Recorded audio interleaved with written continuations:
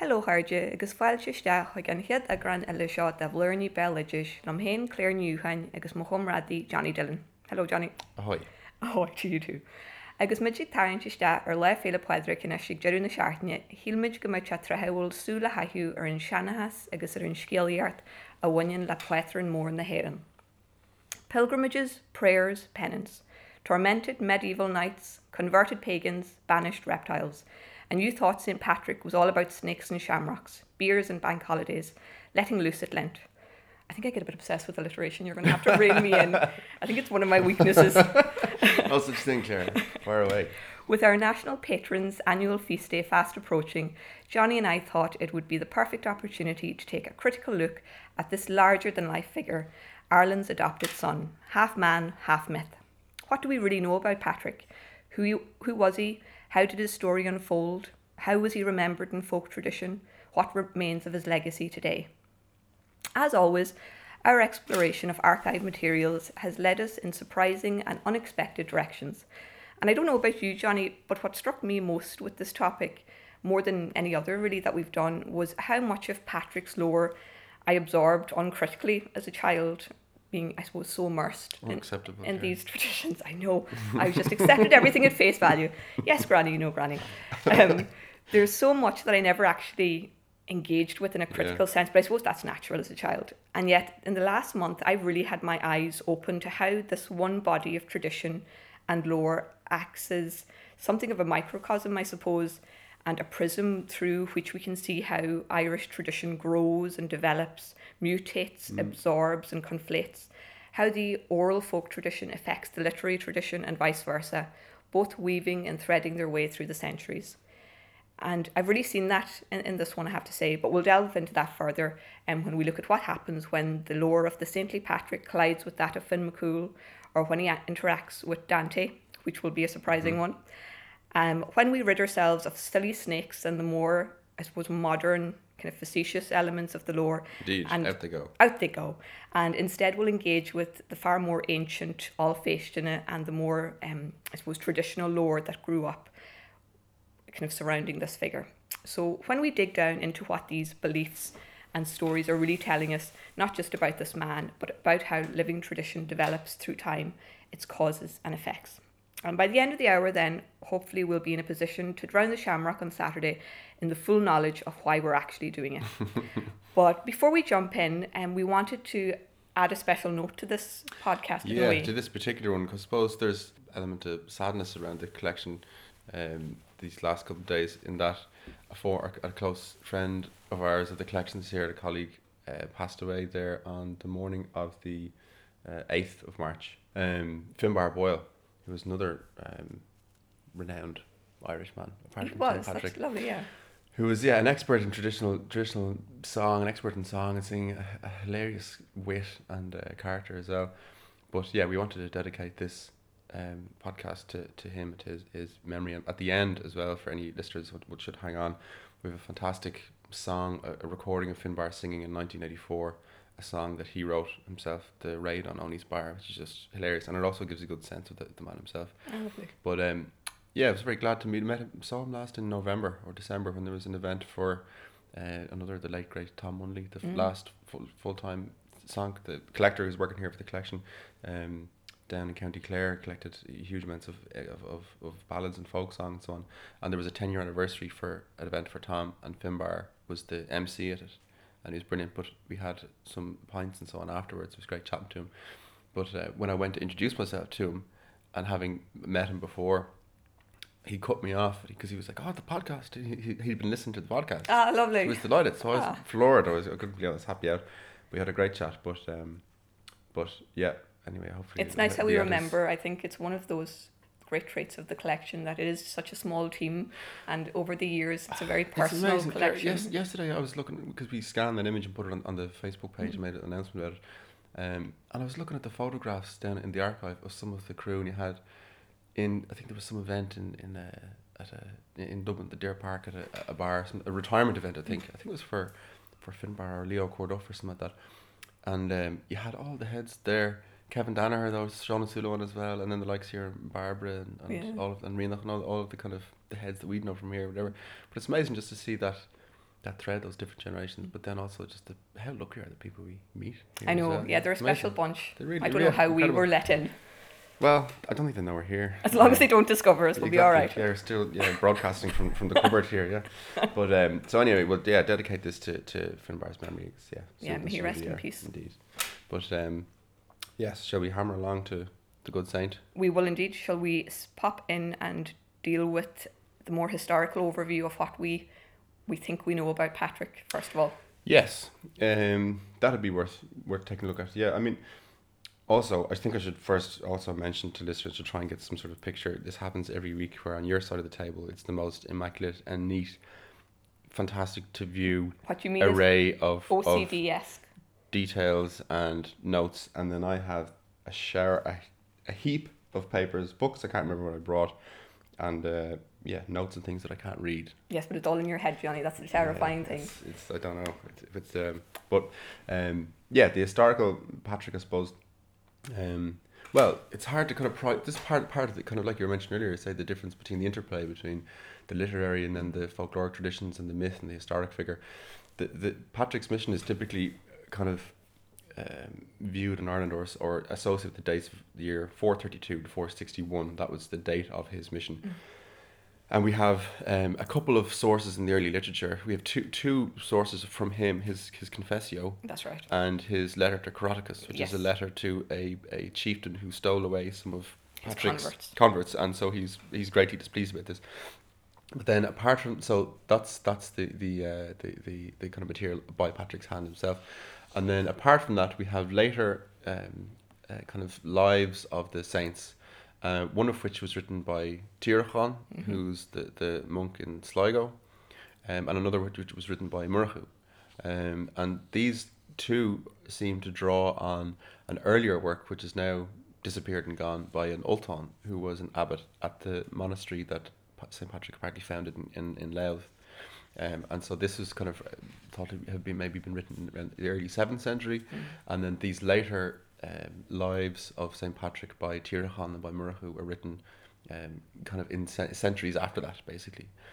So there's material featuring St. Patrick and a lot of the lore regarding him and his kind of his battling with pagan chieftains and his miracle working and so on and so forth there.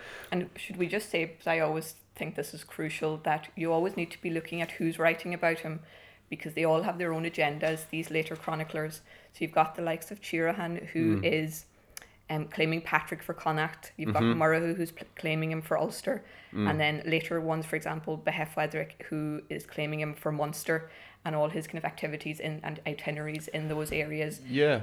And thus it makes him very much a national saint then. Yeah, that's what makes him the national figure, as opposed to one saint localised with a certain locality, as in just in Mayo or just in Munster or just Munster. But he becomes this national saint, and they invent in these lives of his, these tours he does, imaginary tours of Munster or whatever. And we'll look later on then at some of the instances or that local parishes would often slag one another by saying he never visited your area and so on and so forth. True. But you have those lives of his by Murchu and Tíorchán, as you mentioned, with their own kind of biases or inclinations, whatever, and his Confessio and his letter to Coroticus. And then you also have the Colloquy of the Elders, which is an amazing and interesting kind of text which falls under the corpus really of the Fenian cycle, which kind of the lore and narratives that relate to Fionn McCool and the Fianna, that kind of the poet, seer, warrior figure, pre-Christian kind of pagan warrior hero who leads a band of warriors around the country, basically, as they go hunting and banishing monsters from lakes and stuff like this, and composing poems and having a general time of it, whatever. And in the Colloquy to the Elders, it's a 12th century text, but it's found in the Book of Lismore, which is a 15th century text. I never know how they're able to date the language so specifically. It's amazing to me, really. They can say, oh, this is clearly a kind of 12th century text. Whatever. It's clearly a discipline. Yeah, we're not claiming any specialism in this at all. Zero. Absolutely no zero. But this is the what you'd often find, say, in later manuscripts. Maybe there's a manuscript from the 15th century, but within it there might be a text which has been copied, and the language is obviously that of the 12th or the 8th century or something, so it can be kind of dated in that way. But the Colloquy of the Elders is where St. Patrick meets Oisin and Kiltu, these kind of the last of the Fianna, these giants, kind of the pre-Christian figures. And it's quite a kind of light-hearted and jovial text, really. And Patrick is kind of inquiring about the mass of their lives. What did they do, and what was their life like, basically? So those are the texts, but that they blend the kind of this mixture of kind of myth and then the historic or whatever. But as for Patrick himself, he was born into a kind of a pretty well-off, Romanized, kind of, I guess, was Romanized Celtic family in somewhere in Western Britain. It's very hard to locate it, because I know from the bits that I was reading, it was essentially all we actually know about Patrick of what he tells us himself are in those two documents you mentioned, That's it, yeah. the Confessio and the Letter to Croticus. And so Owen MacNeill, who was the great Irish historian of the 20th century, wrote quite a bit about the patrician legend. And he was trying to locate his native place. So he did a lot of detailed analysis of raiding patterns, which we were speaking about at the time. It was fascinating in how the Irish pillaged Left, right and centre. left, right and centre Yeah. along Western, the British, or what was then Britain, for slaves for their own masses. Yeah, Dublin was a huge city for centre of slave trade back kind of in the day, as it were. Yeah. So once the oppressor as opposed to the oppressed. Absolutely, yeah. It's important to bear that in mind as well, because if you go back to this, there were these raiding parties, there were tributes being exacted from towns in Britain and so on. You had tribes in Britain asking or looking for the help of kind of Roman legions and so on to protect them from these raiding kind of hordes and so on and so forth. So yeah, it's an interesting kind of complex narrative that often I suppose it kind of slightly undercuts maybe some of the other versions that you'd know. But Patrick was stolen as a slave by the Irish from Britain. Or so we're told. When he was 16, partly, yeah. And from relative wealth and kind of material comfort, really, he found himself suddenly in a strange land, tending to kind of these flocks and so on as a slave, sleeping out under the kind of, open canopy of the stars and kind of wandering around in hardship, basically. A fact which I suppose had a huge impact on the young Patrick for those years that he was in captivity. Owen MacNeill as well, there's a book of his, Celtic Ireland, and he apparently there's some suggestion from the word that was used, I think it was fuchel, for the wood that Patrick apparently spent time in, and certain scholars have interpreted this as a huge kind of tract of land in Mayo that he was in captivity. But Owen MacNeill disputes that fact basically by saying that the word itself, fuchel, means little forest, minor forest kind of thing, so that it can't necessarily be derived that where the geographical area was of Mayo necessarily, but that's the common assumption in many times that this is where he spent at least a portion of his captivity, basically, from when he was 16 years old. I have there's a little piece here from a book, Early Irish Saints by John J. O'Riordan. It's a nice little book, and it describes Patrick in some of his 6 years of slavery. But it says here, at 16, Patrick had grown up on account of the situation in which he found himself. Boredom had vanished. There was determination and direction in his life, and God was at the heart of it. And many years later, in his confession, this is the document that we made mention of earlier on, he wrote, "My faith grew stronger and my zeal so intense that in the course of a single day I would say as many as 100 prayers and almost as many in the night. This I did even when I was in the woods and on the mountains. Even in times of snow or frost or rain, I would rise before dawn to pray. I never felt the worse for it, nor was I in any way lazy, because, as I now realise, I was full of enthusiasm." So he's describing his part of his kind of 6 years in slavery on the mountain, whatever, and this is what kind of, I suppose, sharpened his mind towards consideration of unseen reality and prayer and so on and so forth. But then he managed to escape. And the common kind of, I suppose what we understand is that he had to travel hundreds of kilometres, managed to get a boat to the continent with great difficulty, wound up in captivity somewhere else for another couple of months, and then eventually got back to Britain to his family. But while he was in the continent, he received in a dream or a vision somebody bringing him letters, all containing the voices of the Irish. And he had a dream asking where the Irish came, and they asked him that he would walk once more among them, basically. So he decided, right, I'm gonna have to go back to that place where I was a slave, having a terrible time, and he did. And then in his confession, in that the document, he kind of calmly states how he baptized thousands and kind of chieftains and kings and so on and so forth.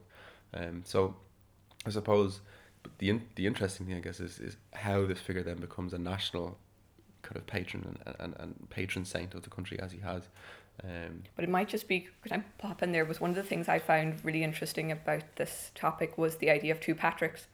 Now, for historians who would have studied this, they'll be like, well, yes, we've been over this. But just I don't know. Well, yeah, you were saying this. I don't know about this. Yeah, this, for those who aren't familiar, it might just be, I'll flag it up and then you can certainly go and dig a little deeper. But tying in with what Owen McNeill was saying, who was kind of thought of as a well-known patrician scholar. But then in 1942, along comes Thomas Francis O'Rahilly, or T.F. O'Rahilly. Oh, yes. Who we often hear about when studying Irish history, and caused a bit of a hoo-ha when he published a paper which became a book called The Two Patricks. And basically, he posited the theory that there were two men. So one called Palladius, who was said to have arrived a year before Patrick in Ireland, 431 AD, and that the lore and the legend of one has become conflated with the other, thus creating the Patrick, in inverted commas, that we know today. So Palladius, from what we see, there is a historical record, we're told, that, now it's written in Latin, I won't even attempt, because I'll only embarrass myself, but roughly it translates to, it's the religious order, I suppose, that he's given, Palladius, to travel to Ireland. So it says, from Pope Celestine I, that he sends Palladius to the Irish, believing in Christ. Pope Celestine sends Palladius as the first bishop, and that's 431 AD, which, number one, that makes you think, right, so it wasn't Patrick who first came to Christianise the Irish, and number two, the fact that it says to the Irish believing in Christ, it means that we are to assume that there were those who already believed before any of these came. So again, we are not experts in this. Lies. But, lies. But I just thought it was so curious to raise the fact, when looking at St. Patrick, to remember Palladius as this figure who may or may not have had aspects of his life conflated with Patrick's. And then even as we travel to Scotland as well, Palladius pops up in that he is associated with the northeast in areas around is it Fordoun and Auchenblay, that they have churches, and that they used to have what was called a Poldy Fair or a Poldy Well, which people associate with Palladius as well. Very Amazing. interesting. So Spare a thought. spare thought for Palladius, who was the Forerunner. Indeed, I was going to kind of give some metaphor about a band and a lead singer and somebody on the drums, but anyway, well, I don't know how that was going to work. We'll skip over that. It was We'll going to pass make over that in sense. silence. But yeah, so the two Patricks. When thinking of Patrick, don't forget Palladius. Yes, actually, as you mentioned as well, that's really interesting that there's wells to him up in Scotland, because if you think about there was the kind of the flourishing of monasticism that occurred in Ireland, and that gave Irish Christianity its particular flavour. That, like, I think, it kind of manifested from the 6th century on, maybe, as opposed to other kind of parochial structures, maybe, or ways of organising. The ways that the church organised itself, the bishops and so on, that the abbey and the abbot were the main kind of features of Christian tradition in Ireland, in early Ireland. But there was a kind of arc then that moved all the way from Ireland up into Scotland, and then down again, even into the northern kind of regions of Britain and England and so on, that there's that kind of interplay of monasticism and so on spreading across. But that Palladius is a strange... it's curious. It caused a lot of... they fell out about it. They did, and it was in the papers, because I saw it in the scrapbooks, and Amazing. You had the likes of Flann O'Brien commenting on it, and Brian O'Nolan. You had James Plunkett writing about it and saying, are we to believe that there are two Patricks, or there's no Patrick at all? Is there a God? So it was a real... Who was that having that crisis? Who was that? Was James Plunkett. Amazing, right? So it really did in the 40s cause in academic circles, certainly. Among the folk, they were probably fine with Patrick as he was, but it's interesting. I think the symbolism kind of becomes absorbed, and it doesn't really. It becomes a symbol of something that's broader than the historic individual. So it's a different sort of truth, really, to which people are are devoting themselves or praying and so on. But the kind of early historic figure it's very difficult to prise apart the kind of the mythic and the folkloric and the historical and so on. But I suppose one of the should we going to talk about maybe the aspect of kind of pilgrimage and so on? That was going to be the next, because we kind of been looking at the history and then the arrival. Literary sources that a person can kind of go to, basically, yeah. It's true, and then kind of the arrival of Christianity and what Christianity in those terms in Patrick's time meant and the birth of the pilgrimage. The main, I suppose, the most renowned really pilgrimage that has existed from the Middle Ages and still is in kind of, I suppose, a state of rude health today is that of the Reek Sunday, Cruach Fórig, and Reek from Rick, as in a kind of a bundle or of something, whatever. Cruach Fórig is Croagh Patrick, the holy mountain in County Mayo, and on the last Sunday in July, in Garland Sunday, tens upon tens of thousands of pilgrims ascend, some of them barefoot, on this really steep and rocky and kind of hard mountain to climb, especially people doing it on their knees and so on, and kind of so it was a renowned kind of site of pilgrimage. But there's also an enormous amount of archaeological evidence that would suggest that the site of Croagh Patrick has been a holy mountain since at least the Neolithic or Bronze Age or Neolithic period, really, because all around this mountain, which is situated in the northwestern kind of quarter of Ireland by Clew Bay and County Mayo, in a beautiful part of the country, all around this mountain, which stands in kind of stark opposition to the land all around it, there are kind of cairns, burial mounds, tombs, rock art, and so on, all around the base of this mountain, basically. Which would suggest it as a holy site, or kind of a sort of supernatural or ritual landscape, for want of a better word, of one sort or another, whereby in certain instances maybe you stand at a burial mound and you can observe the mountain, X amount of miles away from you. But it was noticed relatively recently that I think on the 18th of April and perhaps the 24th of August, maybe, 18th of April, a date at the end of August, when you stand at a certain rock that has rock art on it, looking at Croagh Patrick at the mountain, the sun rolls down the shoulder of it. It looks as though it's rolling along. As the sun sets. As the sun sets, yeah. I see. So you have a kind of, I suppose, archaeological remains and ruins and sites in the landscape that are aligned to this mountain, which I suppose would seem to have this kind of ritual or symbolic significance. But it's also interesting when you take the date of the 18th of April and the other date, I'm not exactly sure, but the 24th of August, I think. And then if you incorporate into that the winter solstice, you have a neat triplication or division of the year into three as well. So there are all these kind of sites around Croagh Patrick that would suggest it as a sacred landscape prior to the arrival of Christianity. And it's not the only one. The Sugarloaf is the mountain under which I grew up very close in County Wicklow in the eastern quarter of Ireland. That's the same. It has these similar kind of sites all around it, but it doesn't seem to have made the jump into Christian tradition of pilgrimage and these kind of sites, whatever. But enormous amounts of pilgrims ascend to that mountain. A chapel was built on the top of it, and St. Patrick was said to have experienced his kind of 40 nights of horror on that mountain, basically. As during Lent, wasn't it? During Lent, yeah. He made his Lenten observance there. So Moses kind of communing with God on Mount Sinai, or Christ in the desert and so on. St. Patrick, it fits into that same kind of framework, basically.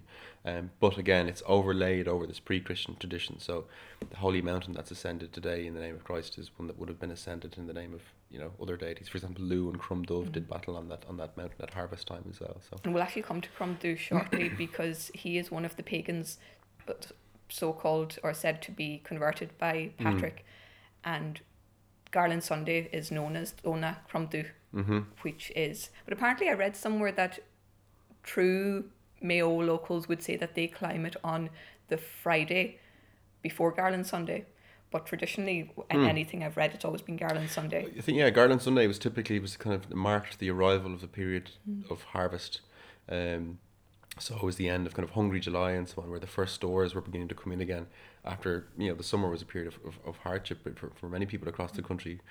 So at that time, because the crops in the stores are at the lowest, Garland Sunday was often known as Hill Sunday, Height Sunday, Bilberry Sunday, Frothenberry Sunday, Rock Sunday, Big Sunday, Mountain Sunday.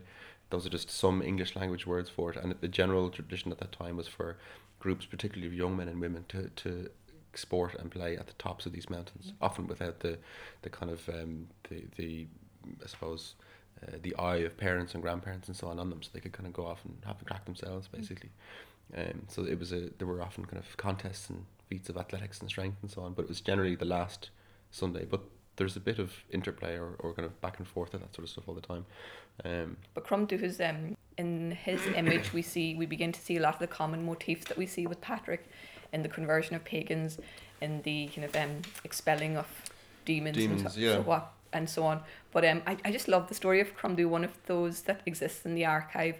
It just shows the imagination of the storytellers and kind of the stories that grew up around it, because it's basically, as a little synopsis, Crumdu gives a piece of meat to Patrick, sends it with a boy to give him, and Patrick writes it down, Deo Gratias. Yeah, he just says Deo Gratias. Oh, I see. Okay. He just as thanks for the meat. Now, I read it was papers, but again, it varies across the tradition, but it works both ways. And so the boy comes back and Crumdu says, what did he say? Did he give thanks? And he says, I didn't understand a word that man said. He says, well, here, take another quarter. And he went and gave it to Patrick. And again, Patrick writes down Deo Gratias and brings it back. And the boy says, Crumdu asks, what did he say? Did he give thanks? And he says, I don't understand what he said. So he says, right, here, take the next quarter. So eventually he basically gives him a full bullock of meat, so to speak, in the 4 quarters. And each time Patrick says thank you, but the boy doesn't understand, comes back, infuriates Crumdu, until eventually he says, this is ridiculous, not good enough. And Patrick is brought to him and says, but I did thank you in great terms. I was so grateful.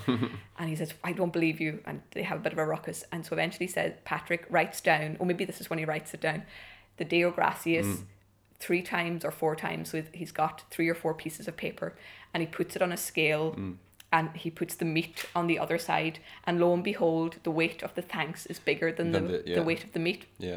And Crumb is converted there and then. Yeah. In a moment of epiphany. Yeah. But it's just the imagination that goes into it's this. Incredible, yeah. It's incredible. And it's really interesting, actually, because I was trying to remember earlier, but you reminded me of it now. The Deo Gratias that's mentioned there, where Crumb gives the bullock and he feels as though he's being hard done by because he doesn't understand the nature of the thanks that's been given. There's an earlier reference to that to a pagan chieftain, Dore, and he gives him a bronze cauldron, and the bronze cauldron is given to him, and he says, Grazicham is all that's written, and the guy's like, what the hell? So he comes back and Dora says, what did he say? Did he praise me and give me thanks? And he said, he just said Grazicham. And they're like, what the? So then he takes the pot back. I think Dora eventually himself gives it to him, and he says Grazicham again, and it's the same kind of this confusion and misunderstanding over the thanks that's been given. We actually find reference to Patrick actually writing that in his Confessio as a phrase that he actually used, gratis agam, as in I am thankful.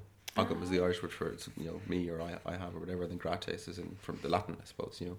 So it's a phrase of his that's actually written in the confession, and that Dore then seems to become associated or become kind of absorbed in the popular tradition into that figure of Crumb, who represents this kind of older Crumb Dove, dark stooping one, as his name. That'll be us in a few years. So yeah, it's an amazing kind of, and there's lots of those types of kind of motifs that are some kind of humorous in ways where there's a misunderstanding between maybe a pagan chieftain who greatly underestimates the power of this new god or this new kind of system, and so it eventually then kind of comes around to realize, oh, actually this is much more powerful than I've understood or whatever. And it's all symbolism, isn't it? When you dig down into it. Yeah. True. And we wanted to say something, didn't you, about the birds? I suppose in the lives, I think in the lives of St. Patrick, I don't know, is it Tirachans or Murchus? In the first of them, when Patrick is on the mountain for his 40 days and 40 nights and so on, he's accosted by these black birds and demons and so on, who are just kind of giving a terrible time, until eventually he casts this huge bell at them, or rings it so loudly or something like that they all flee. And I think that they, from that point, they leave Ireland for 7 years, 7 months, 7 days, and 7 nights. They never come back again. At that time, but I suppose afterwards, then Patrick has an angel that's associated with him, Victor, who generally speaks to him from a bush or a burning bush. Again, these kind of biblical kind of motifs that that the writers kind of that were using, because that's again a source they were taking from. Well, as well, the thing you have to remember as well is like when the written word comes into Ireland, or the manifestation of the written word in Britain and elsewhere in Europe, whatever, it is a Christian kind of technology, basically. Like you have, say, the kind of ogham writing and so on, and maybe poems and obituaries and so on that feature. or other kind of inscriptions, whatever. But they never recounted the knowledge, and the epic kind of bardic tradition was held by the Druidic order, this esoteric kind of order, who had a taboo against writing these things down. And so in that sense, figures like Oisin and Fionn and so on, they live forever in a sense of in the narratives, because they're being spoken all the time. Whereas then in the colloquy of the elders, when Patrick meets Oisin and Cuilton and so on later on, Oisin will often turn to Patrick's scribe and say, write this down, because it's kind of, it's the spoken word is now meeting the written word, and the pre-Christian and pagan is now meeting the Christian, whatever. There's a changing system, but at this time you would have had monks and figures in these abbeys who would have been, some of whom would have been deeply familiar with the knowledge of their forebears, of the esoteric kind of wisdom of the Druids, who might have even been indoctrinated or initiated into certain aspects of those practices, whatever, before then maybe becoming monks. So you would have had extremely learned people who are fond of these traditions, recounting them, but also incorporating these other biblical motifs that they have to kind of use to, I suppose, assert the supremacy of this new system, basically. It's a melting pot. It becomes it really, a melting really pot is. of It really sources. is. Yeah. It's bizarre, and so then you have this strange kind of landscape where the Christian and the pre-Christian just kind of wander around together in this strange Catholic paganism, basically, for want of a better term. I suppose. That's the name of a band now. I'm obsessed with the bands today. I don't know what's wrong with me. Oh, I'd listen to that band. Yeah. But yeah, I suppose the site of the mountain becomes, I suppose, a space where it's associated with Patrick. It's associated with his Lenten observance, with his part of his kind of penance and suffering for Ireland, or whatever. Actually, and as part of that, when he comes down from the mountain, he refuses to break his fast, and he refuses to leave the mountain until he's granted by God several boons for Ireland. One of which is that St. Patrick himself will judge the Irish at the last day, or so when we die and depart and off we go to the other world or whatever. St. Patrick will be there to judge the Irish.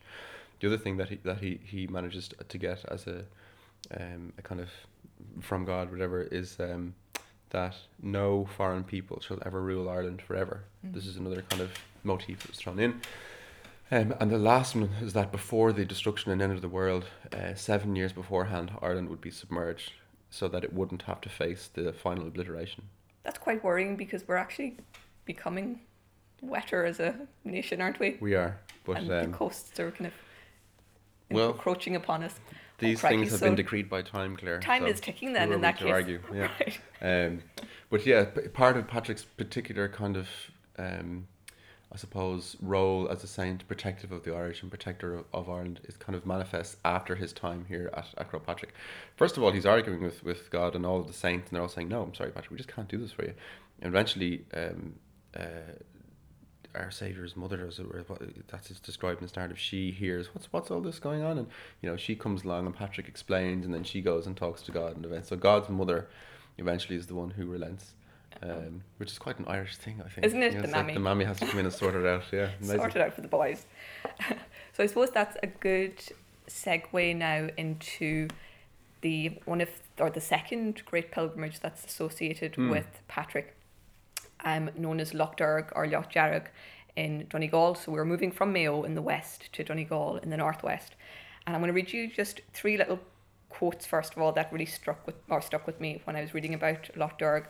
Again, it's one of those familiar ideas in our childhoods here in Ireland, and particularly in Donegal, of Loch Derg, where people would go to do penance and do pilgrimages, and you just almost absorb this as a natural thing for those who are interested.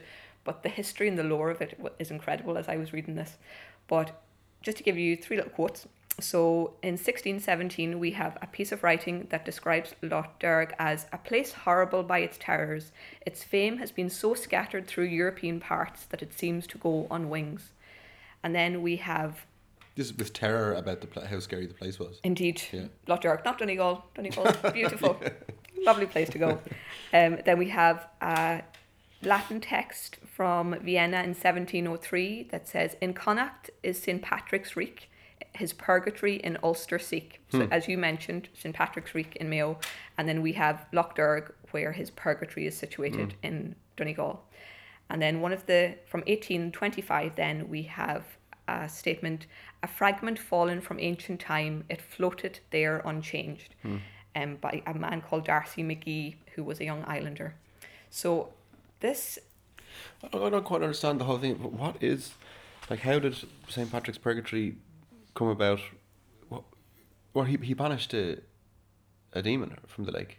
Well, this is it. This is, again, what we were chatting about at the very beginning of how all these stories become quite mixed and conflated, and they're taken from historical lore, and then they get mixed in with Fenian lore that comes later. Yeah. But essentially, Lough Derg is this kind of a medium-sized lake in Donegal, 13 miles in in circumference, 7 miles wide. And within it, you have a number of smaller islands. So the two that we're kind of focusing on today is Saints Island and Station Island. And on Station Island, we are told that there was once a cave that you would enter into, and I will come to the history of this, but that you would be terrorized by visions. Amazing. You'd love that, Johnny. Yeah. In one end, out the other. So that you would go and spend the night in here and be terrorized by visions of purgatory, basically, and that you would hopefully see the plane of heaven and do penance and gain absolution for your like sins. Walking through Temple Bar on St. Patrick's Day itself. Pretty much, if you can make it out alive, no hell for you. Seventh circle of hell. So this idea of St. Patrick's Cave, otherwise known as St. Patrick's Purgatory, now originally from the 5th century onwards, this, again, as you were saying with the reek and the sugarloaf, it was a very ancient site. So it would have attracted pilgrims and a great sense of reverence before the literary aspects that we'll discuss now came along.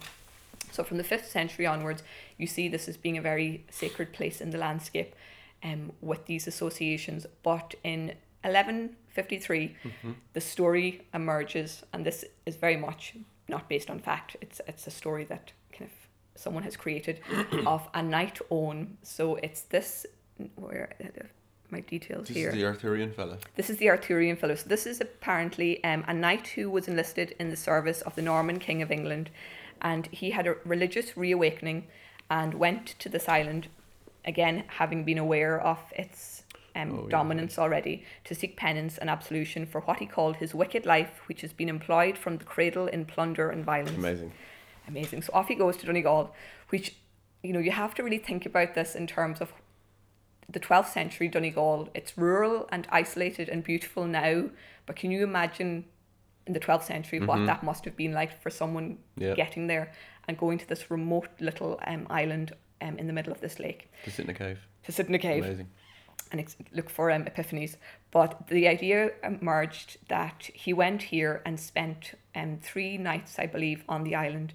And his tests, once he went into the cave, he saw people being dragged through fire, people being eaten by dragons, serpents, beasts, people being held over furnaces by iron hooks through their bodies while being lashed by demons, bodies being submerged in freezing waters. And then the final test, he overcomes each of these by saying something along the lines of Christ forgive me, or Christ be beside me, kind of invoking the Lord's name and kind of embracing Christianity. And he comes to the final test, which is a bridge over purgatory, or whatever. This kind of, you're imagining these furnaces and flames beneath you, but it's the bridge of 3 impossibilities, because it's too high, it's too narrow, and it's too slippy. Oh, that's amazing. Amazing, just honestly.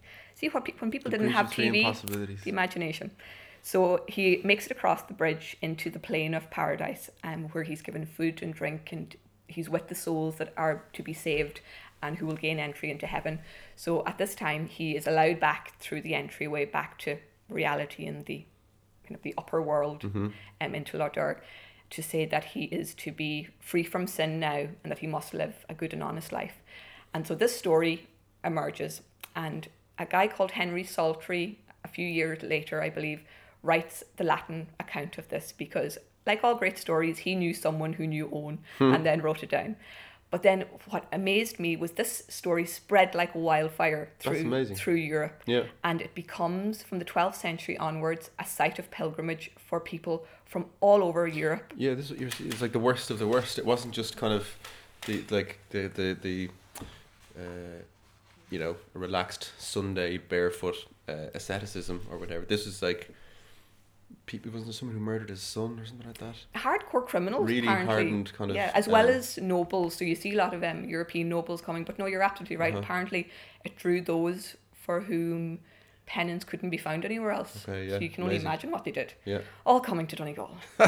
God, I might be like, and they might be my ancestors, Johnny. They could God. be. Shouldn't speak ill of them. But even in one of the books I was reading, written by Sir Shane Leslie, who actually, I believe, his family held rights over Lough Derg for a certain period of time.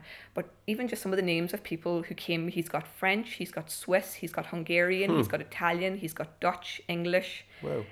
You name it, just thousands coming over the centuries to visit this island, to do penance, Amazing. and to seek absolution. And again, kind of, there's, like, and again, we love a bit of speculation, but there are theories that because this was so well known in early maps in Italy, kind of from the 13th century onwards, you see any representation of Ireland, you have St. Patrick's Purgatory. That's how well known it was across incredible. Europe. So for these trading routes, people knew of St. Patrick's Purgatory, and the theory, and I say theory with heavy emphasis. We mean fact. This is a true story. Some say were the likes of Dante, who did the Inferno. Divine Comedy and the Inferno, because it does seem so much like the other, doesn't it? Like just delving into the seventh circle of hell. Was he influenced by this? And some have made the points in the material that I've been reading that his master, his mentor, would have written about St. Patrick's Purgatory, and I wonder, would he have spoken to Dante about this? And therefore is Donegal responsible for That's intriguing. Dante's Inferno? Now, that is speculation, but isn't it just interesting? Like, if you had told me, Claire, what links Donegal and Dante a month ago, Amazing. I'd be like, I love it. It's not the heat anyway. Yeah. You know, it's like, but just, it's so interesting. incredible. It's the more you incredible. look into this. But yeah, so that is St. Patrick's Purgatory. We have to go. Where we were saying what failures we are as folklorists and that we haven't been, because you can still go for a pilgrimage there. You have to go 3 days. You have to walk around, no sleep. Or you can do one day. You can do one day. Yeah, if you're just ease you in. You march about in no shoes, no sleep. You do. It's kind of broken into three parts of the fast, the vigil, and the station. I think you're allowed to wear shoes now, Johnny. I hope. No shoes. I'd like to do that. I must say. It's a real. I think it harks back to a very primitive urge in people for Asceticism and transcendence at a basic level, I suppose. Yeah, through just to some get form away of hardship from- and get away. And, yeah. You'd love that, Johnny. But one of the quotes I'll finish with, I loved from, it was one of the writers, the books that I was reading. He had spoken to a colleague of his who'd gone, and he was saying that a priest had said, it's not a tourist spa, you know. Lourdes, Fatima, even Crowpatrick, they're all joyrides. When you go to Lough Derg, when you see the place, the heart dies on you. Wow. In fact, the pilgrimage is so extreme that many of us commit a sin the moment it's over, the sin of pride, that inner feeling of self-importance and superiority, that I've done something you couldn't. So, for many over centuries, it was a place of penance and utter and extreme hardship that we very much associate with St. Patrick. Now, it became very much tied in with him, that this is where he would have gone and done a fast. And That's the thing. The specific connection to Patrick is that he banished a monster from the lake, which is a kind of a borrowing from even the Fenian cycle lore. Yes. They're always banishing monsters from lakes. It's what they do, among other things.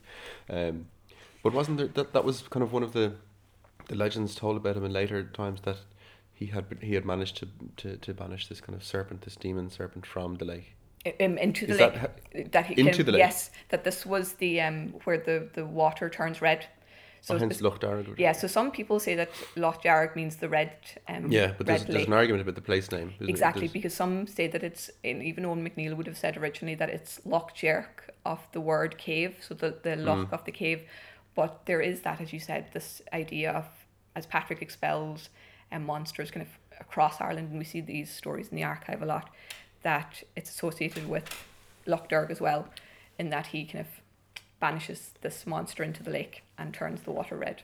But we see that with Finn McCool as well. Yes, Very and it's often. also one of the kind of, I don't know if you can say misconceptions, because it's a very commonly held, I suppose, idea that Patrick banished serpents from Ireland, Yes, the old snakes. the old snakes, which is actually a much later kind of, later borrowing from printed Anglo-Norman tradition, because you have people like the writer Bede, or certainly even kind of Greek writers and so on, talking about Ireland and how it was famously snakeless long before Patrick's existence. But apparently in the course of Patrick's travels, he stayed on an island off the coast of France in a monastery, off the southwestern coast of France, possibly.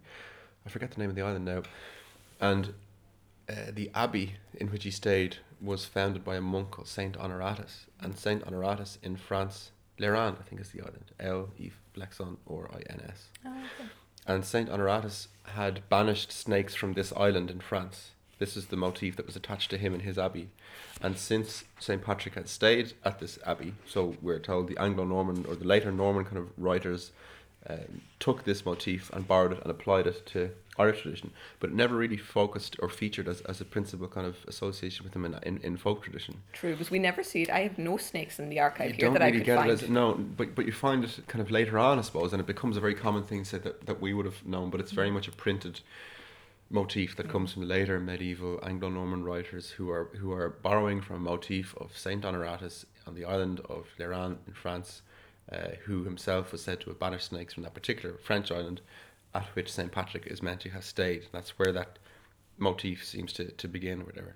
Because as you were saying, Johnny, the kind of the silly snakes we speak about, it's a very kind of modern literary creation, but as you rightly noted, it's a far more ancient idea and motif, the expelling of, I suppose, monsters and reptiles in Irish lore, because we've got the 7th or kind of 8th century actor Argus and Macletti, you've got the 8th century Ten Bofri, you've got the 15th century Finian Le Shillig Shlevachrum, and then you've got the 16th century Shillig Lochjerg. And this is again tying in with what we were saying about Finn and changing or killing monsters and banishing them into lochs and turning the water red.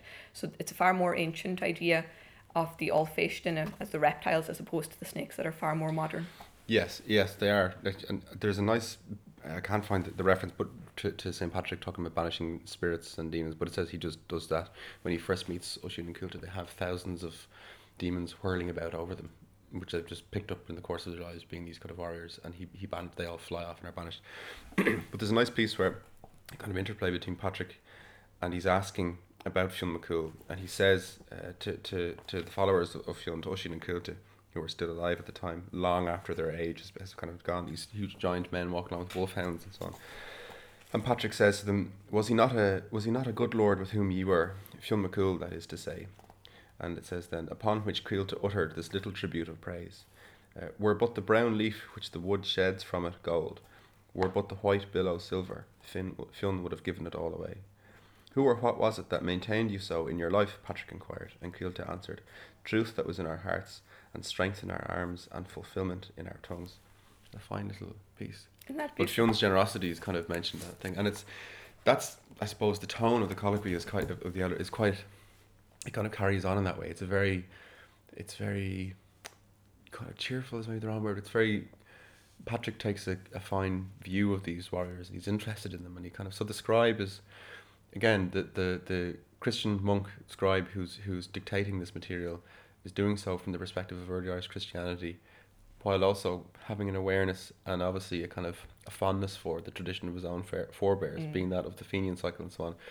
But it's very much the written word meeting the spoken word, and the fact that Owen McNeill, I think, made this nice comparison with the idea that Fionn and Cúillte and Oisin live so long that they're these kind of immortal figures because they live by virtue of their being spoken all Yes. the time almost. You know, they're not written and then, he lived 1,000 years ago, but they're frozen in text. They're the ever living ones on account of their being constantly spoken into being, say, whereas this marks the kind of end of that, where Oisin will turn to the scribe, as mentioned earlier, and say, write this down, at which point it's frozen and moves into the past in a way. Oh, he's almost signing his own. In a way, yeah. And Yes, it's all kind more. of just this idea that it's all kind of past and done. But there was also the narrative surrounding St. Patrick that while he was so busy preaching, he fell asleep and asked his servant. He has a servant, Benignus, who goes around with him as a kind of an associate or whatever. But he asks this other little fellow who's with him, a young fellow, to watch him while he sleeps and listen very carefully to what he says. And he utters 3 curses on Ireland in his sleep. But the young fellow who's with him manages to kind of complete the sentence and deflects the curses. So one of them goes onto the tops of the rushes, which are always black. One of them goes onto the tops of ferns, I think, for the and they're kind of wilted and brown for some reason. and one of them goes onto the tops of bull's horns. That's right. And they're always, so these things are always black. On account of that, and then when he wakes up, then he says, "Oh, you saved Ireland." Fair play to you. But there's a little piece here to play, which describes just that. This is Tom Naughton. He was recorded by Leo Corduff in 1966, and this is St. Patrick and his three curses. Did you ever hear anything about St. Patrick and three curses? Something about he had dreamed or something. About St. Patrick.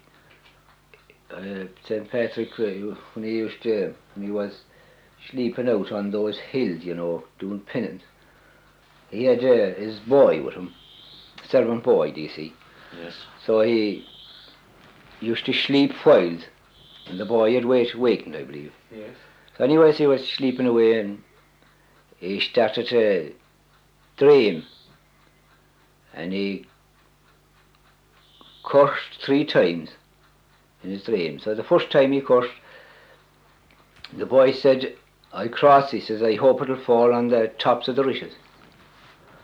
Well, that's plain to be seen, why the tops, you never seen rushes without the tops of them, there's a little bit of all the tops of them burnt to brown colour, isn't that? Oh, that's true, that's true. Well, the second time he cursed, the boy said again, "I cross," he said, "I hope it'll fall on the tops of the haystacks, or the corn stacks." Yes. And on my word, you will see the tops of the stacks out in October or November, a little bit brown, a little bit at the top of them. Yes.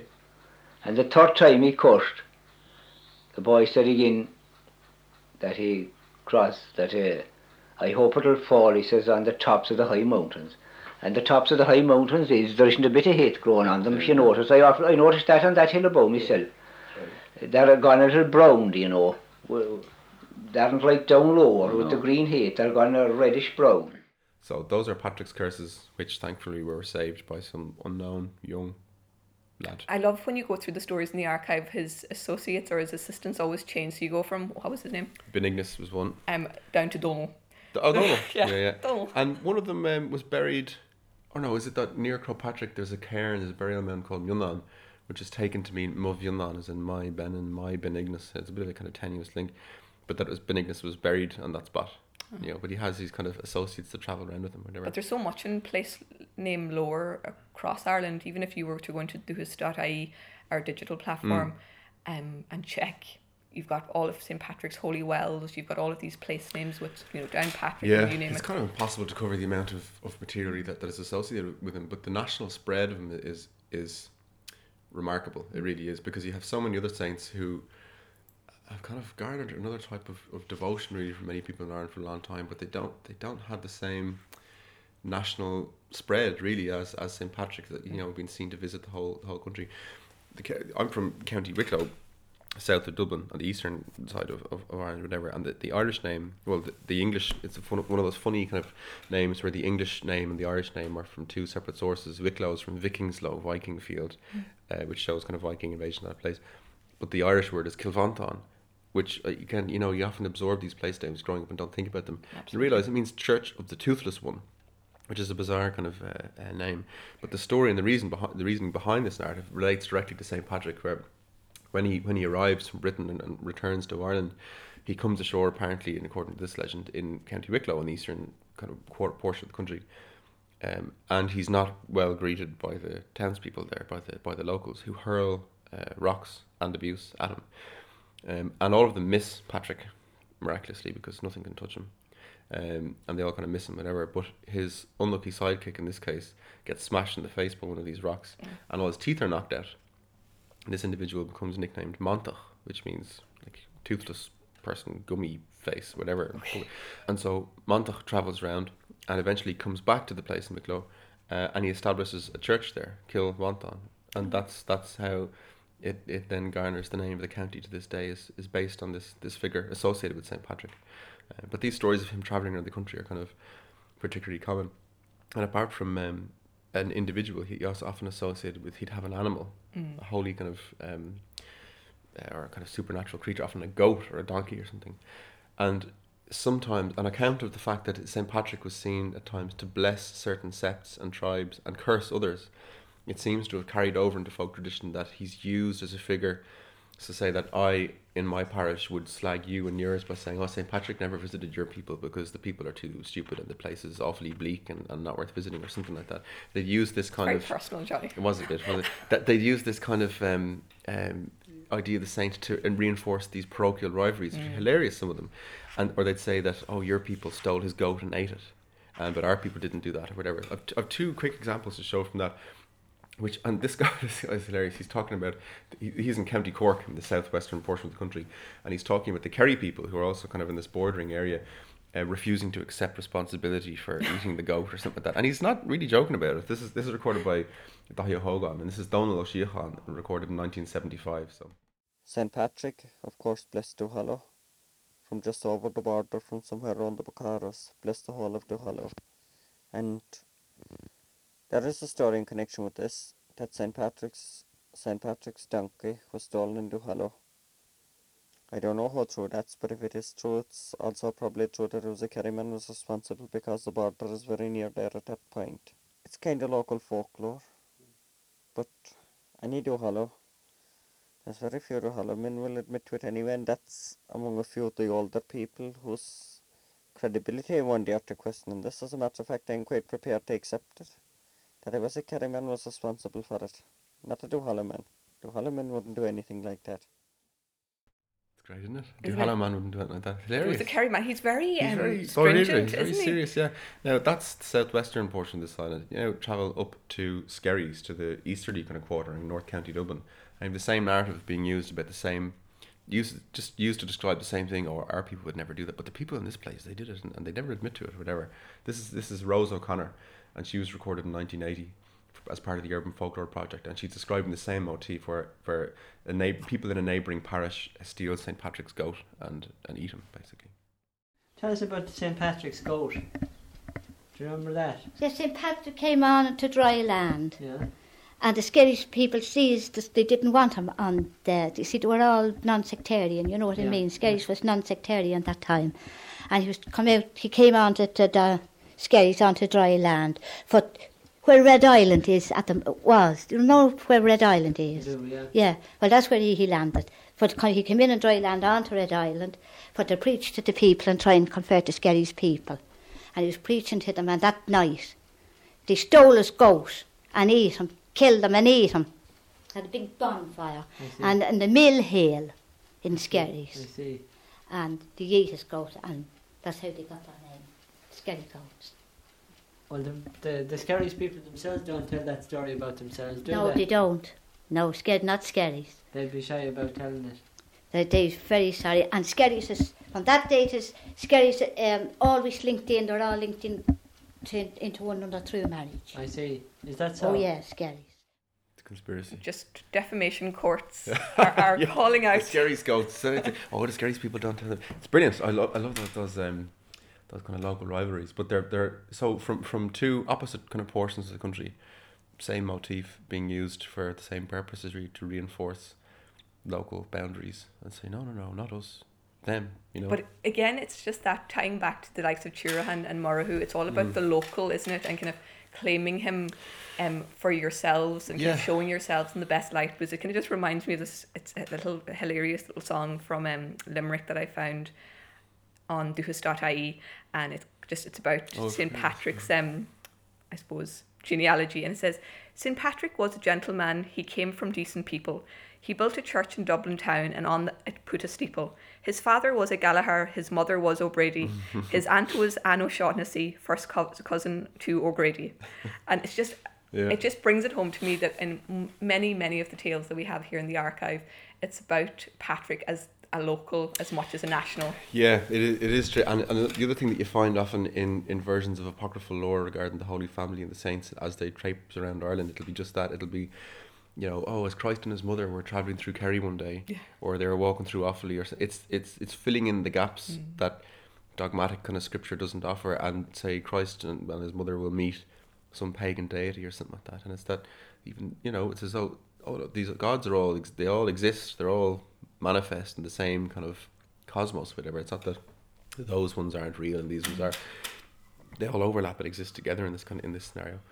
But yeah, he's a figure who's kind of in a way, he's humanized. He's also kind of obviously a highly supernatural figure or a superhero. He's battling druids in certain places and dashing their brains out and converting monsters and chieftain- reptiles. Yeah, and then at the same time, he's kind of it's Mrs. O'Grady's son and this sort of thing. It's one of the other kind of common legends that was told about him was that he was in the house or he was in an ale house in a tavern, which was run by a particularly greedy woman in this particular place, and she was very stingy with the measures that she was pouring.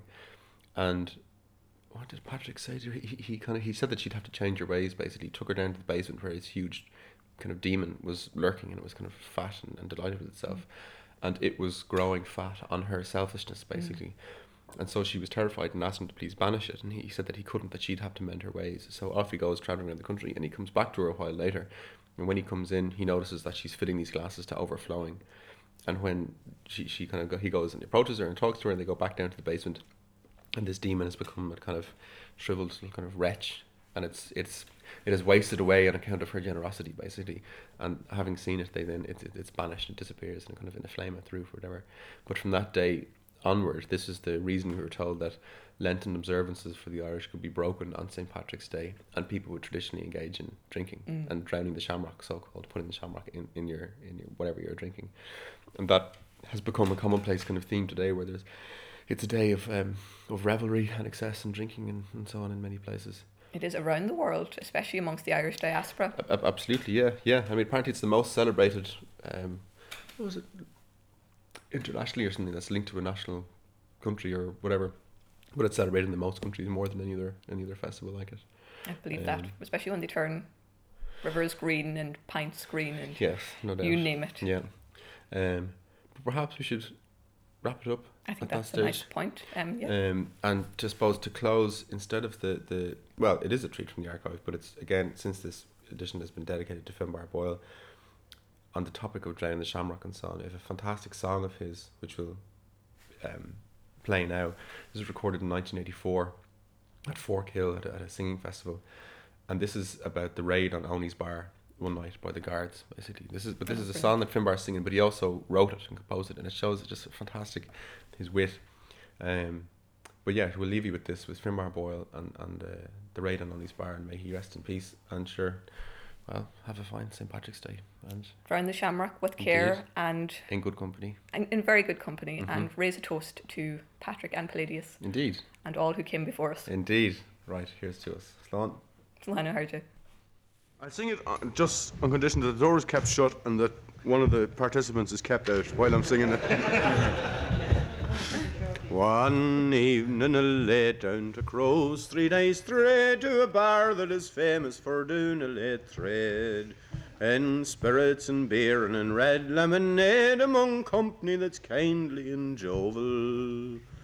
The man from Kinally put me at me ease, and he sat me down cosy before a great blaze. And he filled me a pint and a half and that pleased, and another wee drop came from Oney. For an hour and a half I drank liquor so rare, you would think it was brewed by the gods, I declare. Out of nectar and honey and lotuses fair, sure it only came over the border. And at 11:30 we sadly prepared to return to our lodgings back where we were reared. We packed up our bags, we were filled with dull cares, and then only put in a big order. And the tipplers relaxed and returned to their drinks, rejoicing that now they need not feel the pinch. Peter Short finished off the last eighth of an inch, he was sucking since 7:20. And the music began in an old-fashioned style, you would travel to hear it for many a mile. I was drinking and laughing away all the while, sure I thought I was dead and in heaven. There was lads there from Newry, the Rock and the Hack, some that came from Belfast and that never went back, and more lived convenient to Carroll the Black, and every man Jack's willing porter. There was some came from Hill Street and more from the Quay, some cross Midland patriots turning away. In a scheme done a mine, they were all in array, but each man kept himself in good order. Now a dirty big guard that was out in the street, on passing the door, heard the music so sweet. And he kicked up his heels and he bet her a treat to summon up 2 of his cronies. They quickly returned to the scene of the crime, and they called on the company to fight or resign. Let them in, cried Pat Murphy, we'll only be fined on the night that the guards raided Onies. Says the sergeant on entering, what's this I see? And why is so many all out on the spree? Can it be that the country at long last is free? Our conduct it is most nefarious. Sure, sergeant, it's not free, then no needed say. If you wish to drink beer like the rest, you must pay. We'll stay here if we like till the clear light of day. Sure you know in Dundalk we're gregarious. And the guards that went round and they took all our names, and they struggled to spell with their feeble wee brains. And of some names in Irish they made a great hymns, and more they abandoned forever. To the roof the Mulhollands they quickly did climb, to regale us from afar at the scene of the crime, and to watch the old guards making good overtime when they gather the lads all together. May the devil he hoist them high up on a ramp, the sergeant, the guard, and the lad with the lamp. The dirty men, miserable poxy low tramps from the bogs that was dragged up so lowly. May they always see suffering, sorrow and pain. May their boots never fit, may their belts never strain. If they interrupt such a grand evening again as the night that the first raided Oni. That their mouths may stand, that their noses may run, that their necks once so red may turn green in the sun, that their teeth may turn black and fall out one by one, that starvation may make them grow bony, that their arses may fester and drop to their heels, that their last day and minutes be tempered with squeals, that they may dance forever the jigs and the reels with the devil for raiding poor Oni.